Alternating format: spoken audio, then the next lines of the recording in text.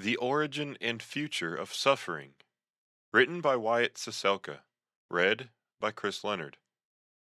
War, terrorism, kidnappings and killings, disease epidemics, increasing atrocities around the world are causing more people to ask, why suffering?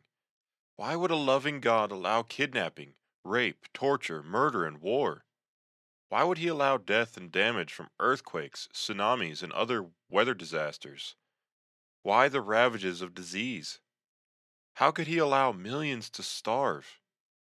People have long struggled to explain the reasons for human suffering, but the Bible clearly explains both the origin and the future of suffering. Perhaps the most shocking truth that many do not realize is that this is not God's world today. Yes, God is immeasurably more powerful than Satan, and yes, God does intervene in human affairs as he chooses. Please read Isaiah 40, verse 15, and verses 22 through 23, and Daniel 4, verse 17, and Matthew 5, verse 45. But until the time of Christ's return, the Bible makes clear that it is Satan the devil who is currently the God of this world. Reference John 14, verse 30, and 2 Corinthians 4, verses 3 and 4. Satan is full of violence and sin, Ezekiel 28, verse 15, and much suffering is the result of Satan's evil, murderous influence. He was a liar and a murderer from the beginning. Read Ephesians 2, verse 2, and James 4, verse 1. In addition to Satan's role, it is also important to understand that the world is suffering from the effects of individual and national sin. As Romans 5, verse 12 reminds us, all have sinned, and sin brings death. Whether one suffers because of a sin that they have committed, or because of the sins of others, sin, which is the breaking of God's law, 1 John 3, verse 4, brings suffering and death.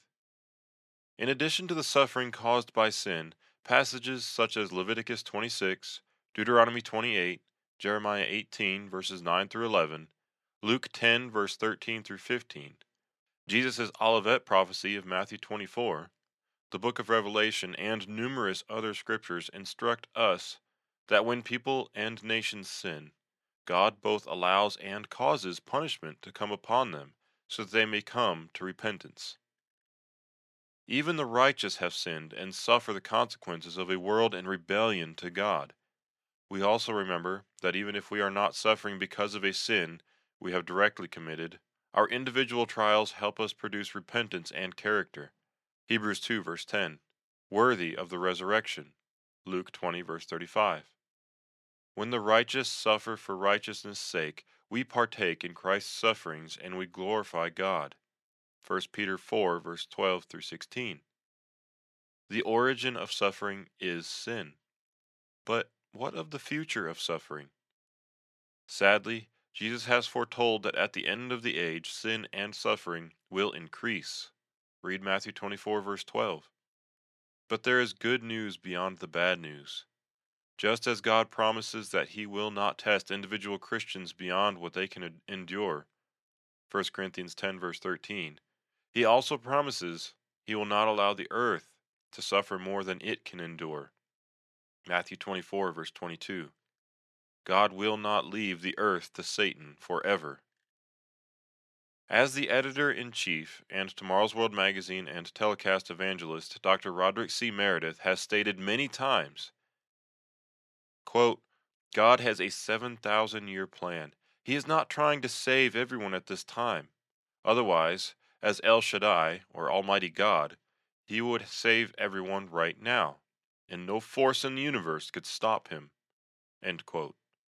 God is very aware of our suffering, and God will only allow Satan and sin to reign for so long.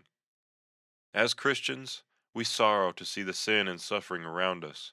We pray earnestly, Thy kingdom come, and we preach the gospel of the coming kingdom of God, proclaiming the good news of Christ's return, when Satan will be put away, and when the heavenly angels will proclaim, the kingdoms of this world have become the kingdoms of our Lord and of his Christ, and he shall reign forever and ever. That's Revelation 11, verse 15. For more on this vital topic, please read Why Human Suffering and The Wages of Sin. And remember, the origin of suffering is sin, but the future is the hope of the kingdom of God, which we eagerly wait for with perseverance. Romans 8, verse 25.